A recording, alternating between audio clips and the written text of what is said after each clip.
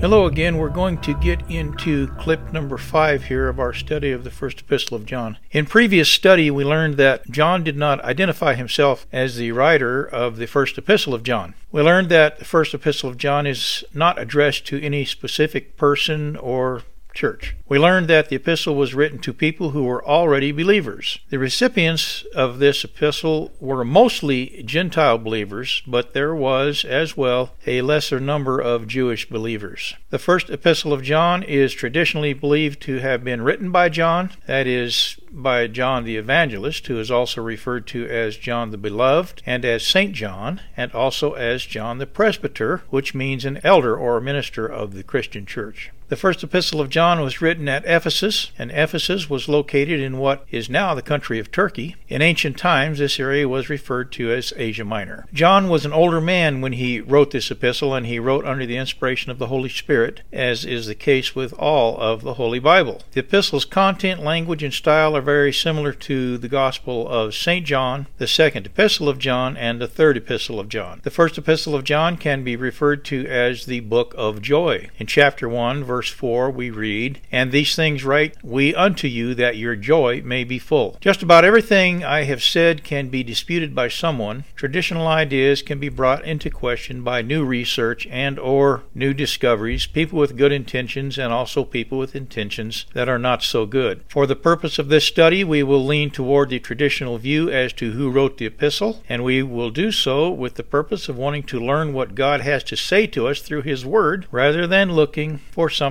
to disagree about. Now, for this study, we're starting out with verse 1 of chapter 2 of the first epistle of John. Verse 1, "My little children, these things write I unto you, that you sin not. And if any man sin, we have an advocate with the Father, Jesus Christ the righteous." We know from what we have studied already that this epistle was not addressed to any specific church or individual, but in this first verse of chapter 2, John starts out by speaking to my little children. Let's look at these three words and what they mean, who John is referring to. The meaning here of my little children in the original Greek language is a term of kindly address by teachers to their disciples. The Holy Spirit is speaking here to born-again believers, children of God, and not to unbelievers. We are still in verse 1 of chapter 2 as we read, "My little children, these things write I unto you, that ye sin not." Now, this part of the verse, if taken by itself and out of context, can seem a bit unreasonable, at least I hope so. Being housed in a tabernacle of flesh, that is, our bodies, we will sin. Christians,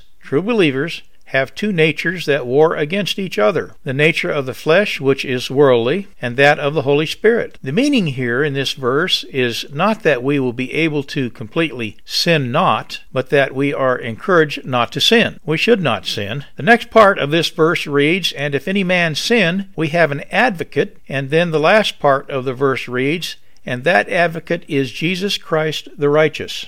Matthew Henry, in his Bible commentary, and in reference to the verse we are studying, states things in a different way. He does not state things in a different way as meaning to write a more accurate interpretation of this scripture from the original manuscripts, but rather to give a clearer understanding of applying this verse, verse 1 of chapter 2 of the first epistle of John, to our lives. He writes, "These things write I unto you, not that you sin, but that you may see your remedy for sin." Now to verse 2. "And he is the propitiation for our sins, and not for ours only, but also for the sins of the whole world." And he in this verse refers to Jesus. Propitiation means we have atonement, which means the reconciliation of God and humankind through Jesus Christ. Now the next part of this verse reads, "And not for ours only," this is referring to our sin, "but also for the sins of the whole world." So we read all of verse 2 again. "And he is a propitiation for our sins, and not for ours only, but also for the sins of the whole world." As we read this verse, we can easily see that if we don't study to understand the word, it would be possible to misinterpret the meaning of verse 2. It is certainly true that Jesus is the propitiation for our sins, and not only for ours, but also for the sins of the whole world. John was clear that the power of Jesus' sacrifice, his shed blood, was made available to all people of the world. These words resemble John chapter 3, verse 16, which reads, "For God so loved the world." This doesn't mean that every person will actually be saved. It does, however, mean that Christ's sacrifice was sufficient to pay the sin debt for anyone who comes to him in faith. There is a distinction between Christ's power to potentially save all people and those who actually come to him for salvation. The book of Revelation, chapter 22, verse 17, and I'm going to read this from the New International Version. And the Spirit and the bride say, Come. And let him that heareth say, Come. And let him that is athirst come. And whosoever will, let him take the water of life freely. The book of Romans, chapter 10, verse 4. reads, For Christ is the end of the law for righteousness to every one that believeth. John 3:16 reads, For God so loved the world that he gave his only begotten Son, that whosoever believeth in him should not perish but have everlasting life. Now we go to verse 3, And hereby we do know that we know him, if we keep his commandments. We are studying Scripture by reading verses and then making sure that we have some attempt at a good understanding of what each part of a given verse is telling us. We are not just reading to hear the melodious flow of the words of the King James Version, or to mechanically listen to the words of a more modern translation and then walk away feeling all fuzzy and delighted that we have allowed God's Word to penetrate perhaps a tiny bit into our massive brains. Because we are studying with at least an effort at a deeper understanding and appreciation of the Word, we will occasionally find ourselves reading a verse that will challenge our understanding and, unfortunately, perhaps mental retention. It is possible that we are reading such a verse now, verse 3 of chapter 2. Chapter 2 of what book? The First Epistle of John. I repeat these things for me and for you because we are traveling around a bit in the Bible. Don't want to get lost. Verse 3, And hereby we do know that we know him if we keep his commandments. The first part of this verse, and hereby we do know that we know him, and hereby, or in other words, by this means, we know that we know him. We know that we know him. Who is him? Jesus, of course. There are people that say they know Jesus and they don't. It might seem that I am getting off on a tangent here, but there's no point in continuing from here without talking about Jesus. It doesn't matter what I say about who Jesus is, but it does matter what the Bible says. Let's look at another Bible verse, King James Version, 2 Corinthians chapter 11, verse 4. It reads, For if he that cometh preacheth another Jesus, whom we have not preached, or if ye receive another Spirit, which ye have not received, or another gospel which ye have not accepted, ye might well bear with him. Now the World English Bible Version, reading the same verse, and it reads, and I do this for clarification, For if he who comes preaches another Jesus whom we did not preach, or if you receive a different Spirit which you did not receive, or a different good news which you did not accept, you put up with that well enough. The Apostle Paul wrote this to the church at Corinth. This church had many problems for sure. As suggested in the verse just read, there were people who preached another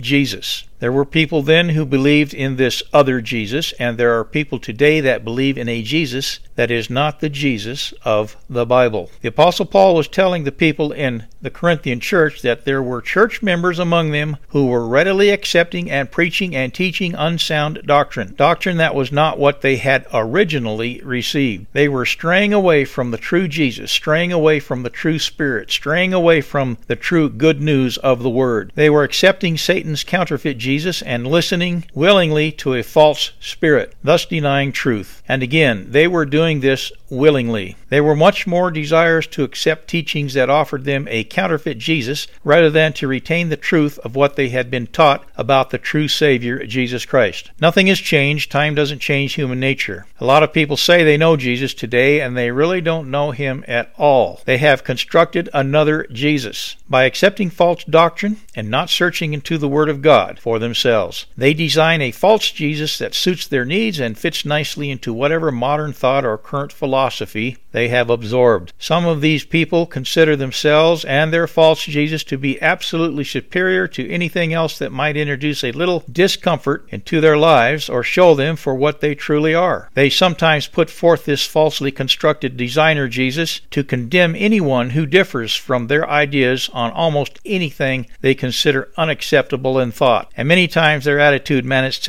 it manifests itself as the real hate they have for true Christians. The first epistle of John, chapter 3, verse 14. Jump ahead here and read this. We know that we have passed from death into life because we love the brethren. He that loveth not his brother abideth in death. The word brother here refers to other Christians, true Christians who truly believe and trust in the Word of God. Remember, we are in the book of the first epistle of John, the second chapter and verse 3, and we are wandering around in the Bible with a purpose. And hereby we do know that we know him, the first half of verse 3. If you believe in Jesus as your Savior, you believe in the power, you believe in the ability of his shed blood to save you, to reconcile you to God the Father, to save you from your sins. What God demands, God provides. We can't save ourselves through good works or by creating a designer Jesus. If you believe in Jesus as your Savior, then you know that Jesus was fully human. The book of 1 Timothy, chapter 2, verse 5. For there is one God and one mediator between God and men,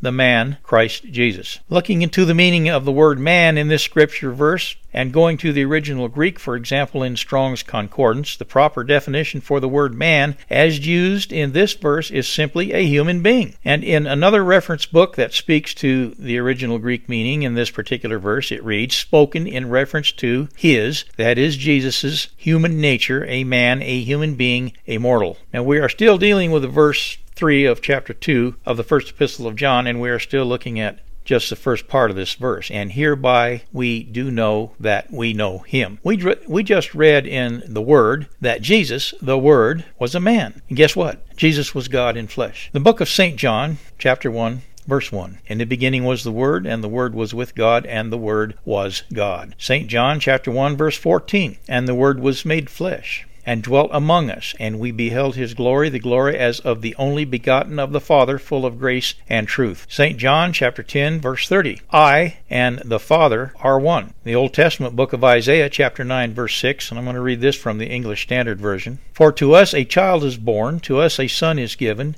and the government shall be upon his shoulder, and his name shall be called Wonderful, Counselor, Mighty God, Everlasting Father, Prince of Peace. The book of Titus chapter 2, verse 13 in the English Standard Version reads, waiting for our blessed hope, the appearing of the glory of our great God and Savior, Jesus Christ. Again, what God demands, only God can provide. Do you have trouble with Jesus being the God-man? 1 Timothy chapter 3, verse 16, King James Version reads, and without controversy great is the mystery of godliness.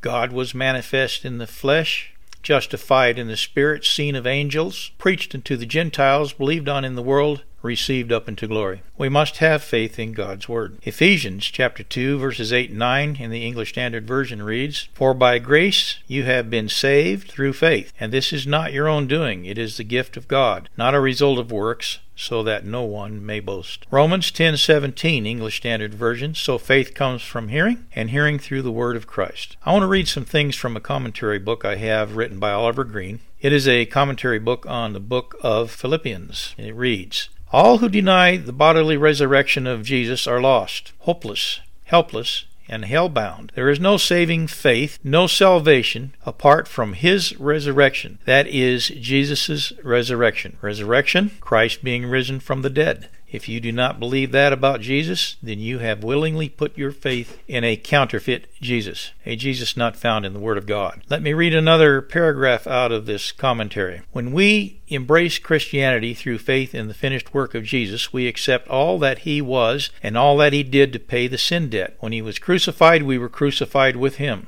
When he arose from the dead, we arose with him. And positionally, we sit with him now in heavenly places. That's in Ephesians chapter 2, verse 6. The doctrine of the bodily resurrection of Jesus and of all believers is the one tremendous truth that distinguishes Christianity from all other religions on earth. Okay, the first epistle of John chapter 2, verse 3. And now the last part of that verse reads, if we keep his commandments. And hereby we do know that we know him if we keep his commandments. As Christians, we are not under the old Mosaic law. We are not under those commandments. There's a lot of commentary on the last part of this verse, if we keep his commandments. So I want to end this study clip not by going into why Christians are not under the commandments of the Mosaic law. We have liberty in Christ, and we have the grace of God when we accept Jesus as our Savior. If we keep his commandments, particularly those commandments of faith and love. We are commanded to love the brethren. Thank you. I hope you will be here for the next segment.